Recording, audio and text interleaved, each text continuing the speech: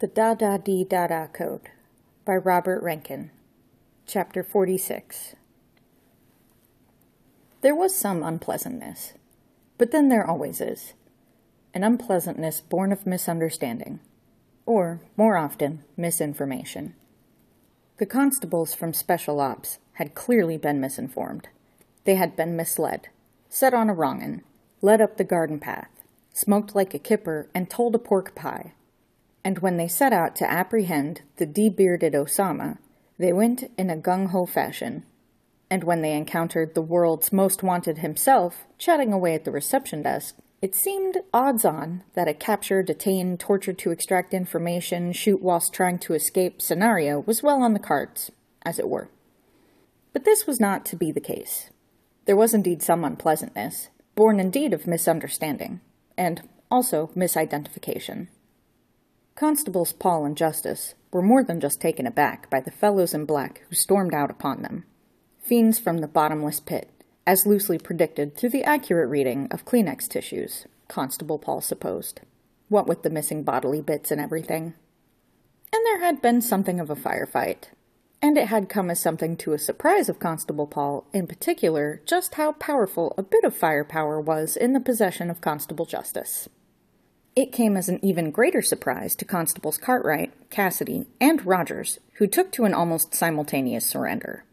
There was even more unpleasantness when Inspector Westlake ordered the blackly clad constables to divest themselves of their invisibility suits and pass them to his constables. And it was with some degree of glee that Constables Paul and Justice put them on. Then there was the matter of interrogation. Inspector Westlake demanded to be told exactly why he was being faced with a capture, detain, torture to extract information, shoot whilst trying to escape scenario, when Constables Cartwright, Cassidy, and Rogers had been introduced to him the previous day, and each and every one had found each and every other's credentials to be of the A-OK persuasion. That trail led back to Johnny Hooker.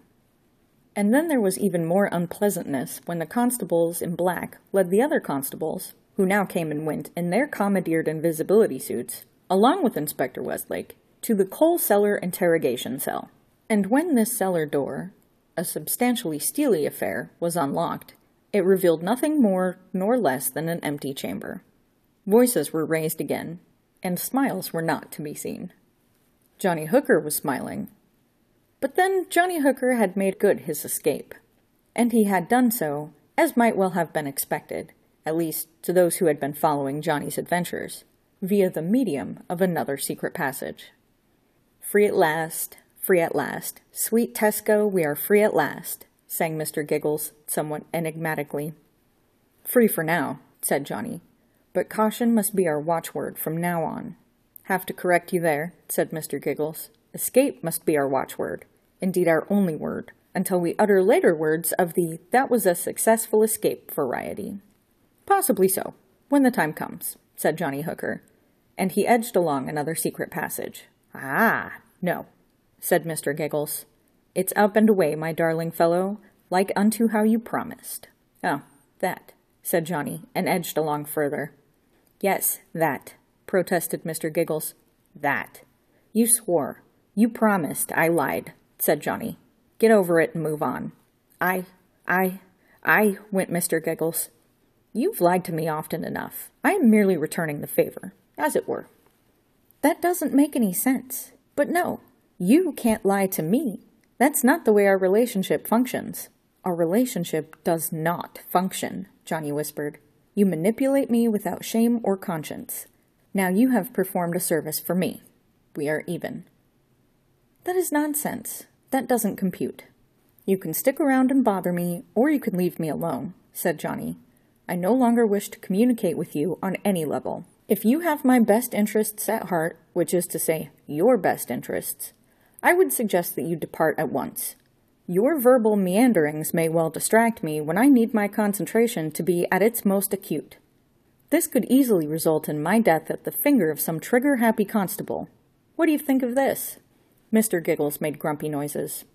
I will not be distracted or dissuaded, said Johnny. But, went Mr. Giggles, I'm not listening. But, are you going or what? I think I'll just stick around a tad longer, said Mr. Giggles. As you please. So what are you going to do next? But Johnny didn't answer. Let us answer the call, said Her Majesty the Queen, finishing her cuppa, dusting bicky crumbs from her chin, and gently awakening Bob. The comical pup did comical yawnings, dear little fellow that he was. Might I lead the way? Asked Countess Vanda. You do that, dear, said Her Madge. It's all but 12 o'clock. The ormolu mantel clock chimed on the ormolu mantel. It had been a present to Sir Henry Crawford from Napoleon Bonaparte. It still kept perfect time. The clock and the mantel were now to be seen as the lights had gone up in Princess Amelia's sitting room. Countess Vanda's desk and accoutrements had been removed to make way for a mighty conference table. Surrounding this were 5 chairs. At the head of the table, Her Madge for the use of, a gorgeous gilded throne-type jobby, which had been known to bums of royalty for more than 200 years. The Parliament of 5 entered the room. Elvis cast longing eyes towards Her Madge's throne, for after all, he was the king. Ahab the Arab was rather taken with Sir Henry's mantel clock, because, as he might have put it, we are simple desert people, and such marvels of the West fill us with wonder. Bob the comical pup noted all the waste paper baskets, reasoning that if he was caught short, at least he wouldn't be forced to piss on the carpet. There were named place setting cards upon the great table so that there would be no confusion nor scrambling for particular seats. Her Madge sat at the table's head, which was to the north. To her left, on the eastern side of the table, Elvis, then Bob. To her right, on the western side of the table, Ahab, then Mr. Bagshaw. At the southern end of the table, to read the minutes, take dictation, pop out for coffee, sweets, dog biscuits, etc., Countess Vanda. When the Parliament of 5 were seated, Countess Vanda closed and locked the door and took her place at the table. Her Majesty nodded and smiled that smile of hers, the one she had been taught to smile by her mum. "Thank you, dear," she said, and plucked from her cardigan sleeve a slip of paper. And then she cleared her throat and read from it. It was not the speech that she had been rehearsing earlier. This was a later, honed-down version passed to her as she left the palace. Why? Who can say? Parliament of 5, she read. We are gathered here today upon matters of the gravest import. Our intervention in world matters we keep to the necessary minimum. We steer the course of nations by means of the influence we can exert over those of high office who we have placed there to act in our interests, which are to say, the interests of all. Hear, hear, went Mr. Bagshaw. Where? Went Bob the comical pup. At present, Her Madge continued, there exists a state of tension. There is fear and there is menace. There is the ever-present danger of escalation, that the spark might ignite the powder keg and bring about global confrontation. Indeed, the possibility of global extinction, the destruction of the human race. We, the Parliament of 5, must settle this situation once and for all. And are we agreed upon this? She concluded. On that we are no doubt all in agreement, said Ahab the Arab. It is the manner in which the situation is to be settled that might be a cause for disagreement. Mr. Bagshaw went, ahem. Her Madge said, Mr. Bagshaw, take the floor as you will, so to speak. Thank you, ma'am. Mr. Bagshaw cleared his throat. Brother Ahab, I believe, has some fears that we might consider a radical solution a tenable option. A radical solution? Queried Her Madge. A nuclear solution, said Mr. Bagshaw. Damn and tootin' right, said Ahab. And naturally, as a humble tent dweller with little or no education, ill-versed in the ways of Western sophistication, and force-fed a diet of vegetarian McDonald's and kipper fillets, I concur that on the face of it, it is probably the best thing to do. Oh, said Mr. Bagshaw, you do? I have my mobile with me, said Ahab. It's a Tesco mobile, and as a valued customer, I have a free voicemail facility for 3 months. I can phone the nuclear command center in Baghdad and have a nuke shot over to wipe out Israel in less than half an hour.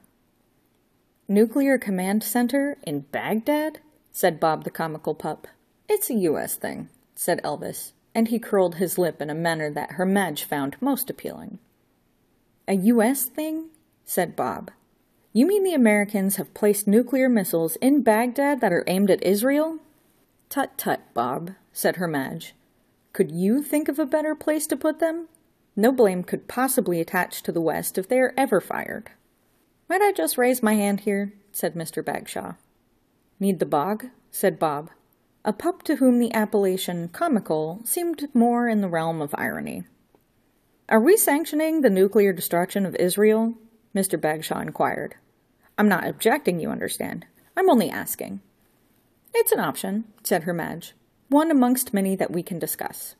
Not too many, I hope, said Ahab. I've brought my satellite TV. Father Ted is on at 3. Then we'll try to get done by 2. Her Majesty brought out her knitting from somewhere and clicked with the needles. My guys, said Elvis, which is to say, my army, which is to say, the American army, are keen to be home by Thanksgiving. I could have them pulled out in a couple of weeks. Then Israel could be nuked, and in the forthcoming nuclear retaliation, none of my guys would get hurt. That's fair, said Ahab. My family, of course, would all die. You can't make a peanut and banana flapjack without breaking eggs, said Elvis. Is it time for lunch yet? I'm peckish, said Her Madge. Lunch might be nice. Might I read through the notes so far? Asked Countess Vanda. You do that, dear, said Her Madge.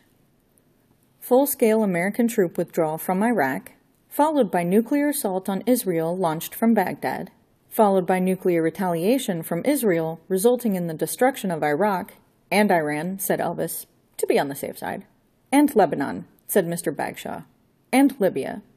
Take out the entire Arab world, mess cleared, job done, and time for lunch, said Her Majesty the Queen. The Parliament of 5 now left the secret meeting room. A pair of eyes that watched them leave went blink, blink, blink behind them. This pair of eyes had peered through the eye holes in the portrait of Sir Henry Crawford. The pair of eyes belonged, of course, to Johnny Hooker. The pair of ears, one to either side of this head, did also. Johnny Hooker replaced Sir Henry's canvas eyes and stood in the darkness. You heard all that too, didn't you? He said, and there was silence. Then the words, You mean me? I mean you, Mr. Giggles, said Johnny. You heard all that in there, didn't you? Yes, I believe I did. They're going to nuke the Middle East. Seems so, yes. The Queen, said Johnny, Elvis Presley, and a talking dog. Don't forget the camel jockey and the bloke out of Thunderbirds. They're insane, said Johnny. They'll destroy us all. I'm sure there's method in their madness. What? I'm sure they know what they're doing. I'm sure that they don't. So what do you propose to do about it? I'll expose them, said Johnny. I'll expose them to the world. Oh, right, said Mr. Giggles. You tell the world that Her Majesty the Queen, Elvis Presley, the dead king of rock and roll, and a talking pup named Bob are plotting to instigate a nuclear war. Went Johnny Hooker. Indeed, went Mr. Giggles. Don't you see, Johnny? Don't you understand how this works? Johnny Hooker shook his head in the darkness. I'll assume that was a shake, said Mr. Giggles. It works in this fashion.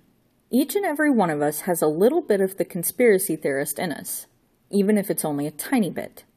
At one time or another, we've each felt like we're not being told all of the truth, even on a minor level, by our doctor or our accountant or our lover, because we're not, said Johnny. Quite so. But usually it's trivial, just the usual lies that folk tell each other. And we all do it. But when you are in charge of a nation, a continent, the lies can get quite big. Big and important. And the theory that there's something else going on behind the scenes, that there's some big secret that we're not being told, it is a big secret, which is why we're never going to be told it, well, now you know it's true. But now you also know you can do absolutely nothing about it, because no one will believe you. Because the truth is so ludicrous, so fanciful, so outre, so whacked out, that no one will ever believe it. Which is why it's true. Which is why it works. But we can't let those loonies kill millions of innocent people. Who is innocent? Asked Mr. Giggles. Don't give me that. Fair enough, said Mr. Giggles. Let's away then. We'll leave the park, then you can phone up the Sunday Sport and tell them everything you know. That sounds like a plan, said Johnny. Top man, said Mr. Giggles. But I can do better than that, said Johnny. I can broadcast my story. Not quite following you there, said Mr. Giggles. No, said Johnny. But I have a plan, and with my plan, if all works out, I'm going to save mankind. Chapter 47. Inspector Westlake had a plan, and this he now explained. He sat in the cab of the big Special Ops lead truck in the crowded company of Constables Paul, Justice, Cartwright, Cassidy, and Rogers. "Play it back again," he told Constable Cartwright. Constable Cartwright tinkered with the super sat-nav. "There," he said, and he pointed. "You see how he slipped into the boot of the last limo? That didn't slip by me. We arrested him as soon as he stepped from the boot." "And those," Inspector Westlake pointed to the glowing shapes of 3 other men, "those would be myself and my 2 constables entering another of the limos, but you failed to notice that at the time." Constable Cartwright grunted in the affirmative. "Can you bring it up?" asked the inspector. "Not quite following you there, sir," said Constable Cartwright. "The image of the terrorist in the boot. Can you expand the image?" "I think I can do better than that," said Constable Rogers. "I've been having a little tinker with this jobby whenever I've had a free moment, and it could do all kinds of party tricks. You're hoping to identify the terrorist, I suppose?" Inspector Westlake nodded. "Then just watch this and be prepared to be impressed." And Constable Rogers took to tinkering. The sat-nav image of the body in the boot zoomed in, and a fuzzy image of a man's face filled the screen. Then a grid formed about it, twisted at 90 degrees, and a 3-dimensional model appeared. Then the screen split with the facial image to the left and a blur of faces to the right as the computer skipped through the central database in search of a match. Constable Paul watched it searching. He knew that sooner or later, and probably sooner rather than later, it would find its match, amongst the inmate files of the special wing of Brantford Cottage Hospital. "Oh, dear me, Johnny," whispered Constable Paul under his breath. "You are in so much trouble." "Bingo," went Constable Rogers. "Jonathan Hooker, local boy, escaped mental patient." "Escaped mental patient and serial killer," said Inspector Westlake. "And I thought he was dead." And he tapped his finger against the sat-nav screen. "I'll have you, my lad, I will." "You mentioned something about a plan, I believe, sir," said Constable Justice. "Whoa!" went Constable Paul. His head's all vanished away again. "Keep the suits switched off," said the inspector. "I did say something about a plan, yes, and I am going to outline this plan to you right here and now, so there can be no confusion when we put this plan into operation. Do I make myself understood?"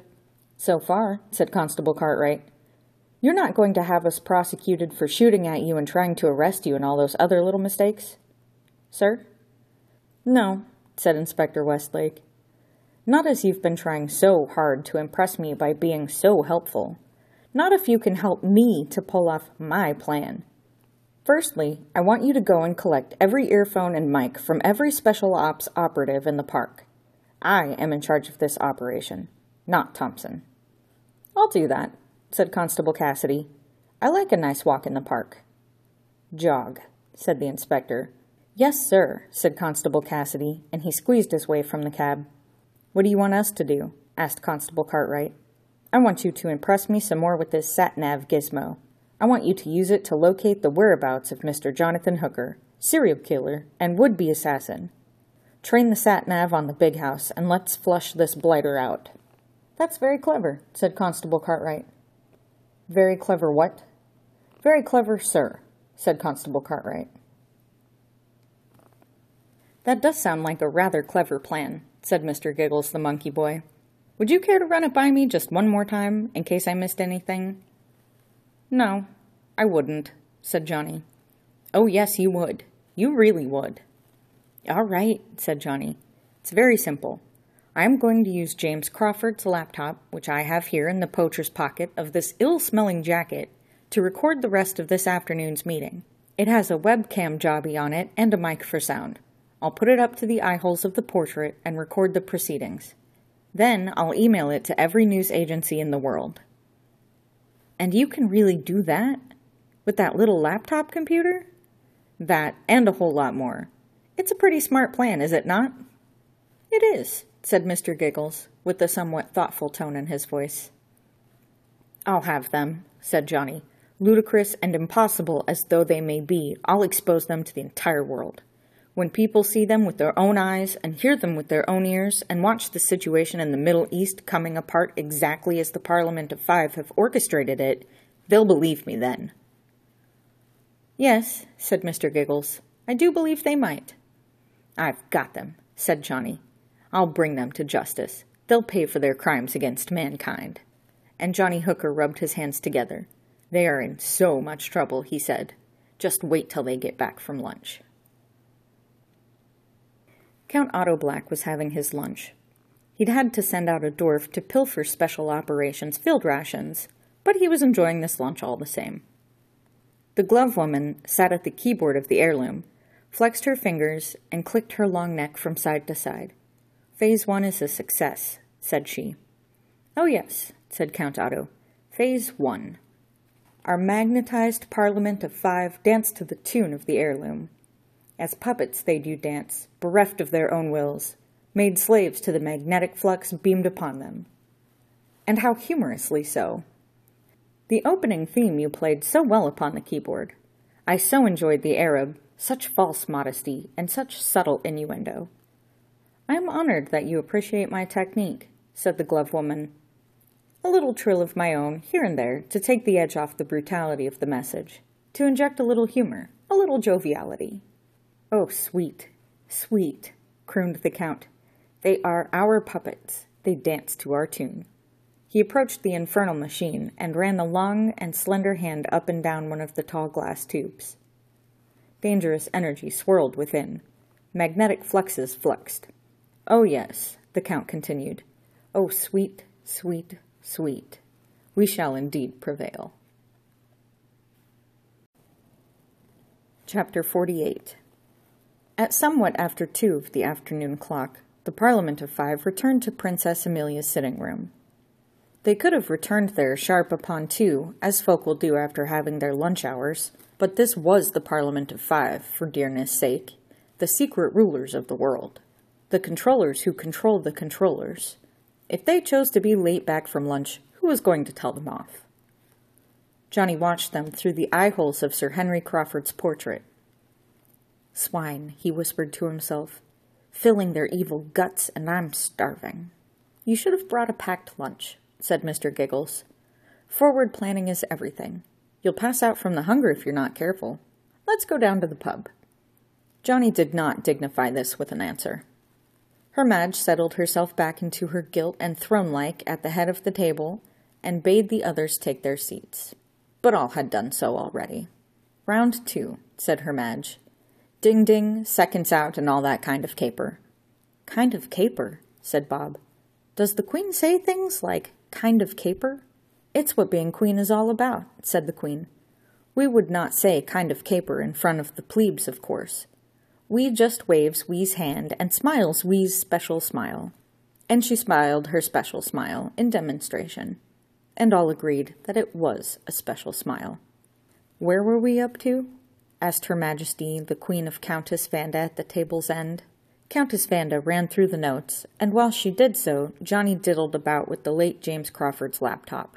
The mic and the webcam jobbies were on extendable wires, and Johnny extended these. He poked the mic through one eye-hole of the portrait, and the webcam through the other. Then he wiggled them about until perfect sound and vision were to be heard and seen in the laptop screen department. "Damning evidence, take 1. He said as he fingered keyboard keys and got the whole thing up and running. "Look at that," he said to Mr. Giggles. "Lovely image on the screen, eh? And perfect sound quality. The ultimate reality show. What would you call it? I'm a celebrity and I secretly rule the world, so don't get me out of here? What do you think?" "On past experience," said Mr. Giggles, "I think it will all end in tears. But let's look on the bright side. You're all hidden away in a secret passage where you can't really get yourself into any trouble for the moment, and no one is likely to find you. So that's something, isn't it?" "That's something," said Inspector Westlake in the constable-crowded vehicle. "What is that something?" "That something," said Constable Cartwright, "is Joan on the reception desk. She's a bit of all right, that Joan, isn't she?" Inspector Westlake cuffed the constable lightly on the ear. We are supposed to be discovering the location of the serial killer, he said. Impress me, if you will. Will do, sir, said Constable Cartwright. Now here, and he did pressing of buttons, is an architectural schematic of the big house that I downloaded from the central database. The only people inside the big house should be the 6 attendees of the secret meeting. Secret meeting? Said Constable Cartwright. What secret meeting is this? You mean you don't know about the secret meeting? Asked Constable Rogers. What do you think we're all doing here anyway? That's what I kept asking, said Constable Cartwright. Again and again I asked. Oh, yeah, said Constable Rogers. And you never did get an answer, did you? No, I bloody didn't. Language, said Inspector Westlake. Well, sir, it's not fair. So what is this secret meeting for? Asked Constable Paul. No one's told us either. Is it to organize a comeback concert for Elvis? Elvis? Said Constable Cartwright. We came with him in that limo, said Constable Paul. Nice chap. I don't believe he really has Barry the Time Sprout in his head. Barry the Time Sprout? Enough. Inspector Westlake raised a fist, and the constables cringed at its raising.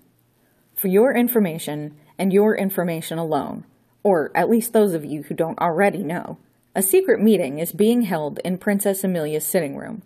A secret meeting of heads of state to sort out the troubles in the Middle East. And Elvis Presley is a head of state? Asked Constable Justice, for he hadn't said anything in a while. Slightly puzzled about that myself, said Inspector Westlake. I saw Her Majesty, a shifty-looking Arab, a bloke who looked like brains out of Thunderbirds, and a dog. A dog? Said Constable Paul. There is a dog, said Constable Cartwright, pointing to the screen of the advanced sat-nav. It's sitting at the table in Princess Amelia's sitter. 6 around the table, including a dog. That would be the secret meeting, said the inspector. Now scan about a bit, and let's see if we can zero in on our serial killer. Constable Paul chewed on his lip, but kept his thoughts to himself. Ah, said Constable Cartwright. Here's something. Inspector Westlake looked on. More people, said Constable Cartwright. In fact, another 5. But they're not our men, because there are none of our men left in the big house. None of your men? Said Inspector Westlake. You arrested us, said Constable Cartwright. We were the big house secret security team. Just the 3 of you? There were more. Constable Rogers crossed himself.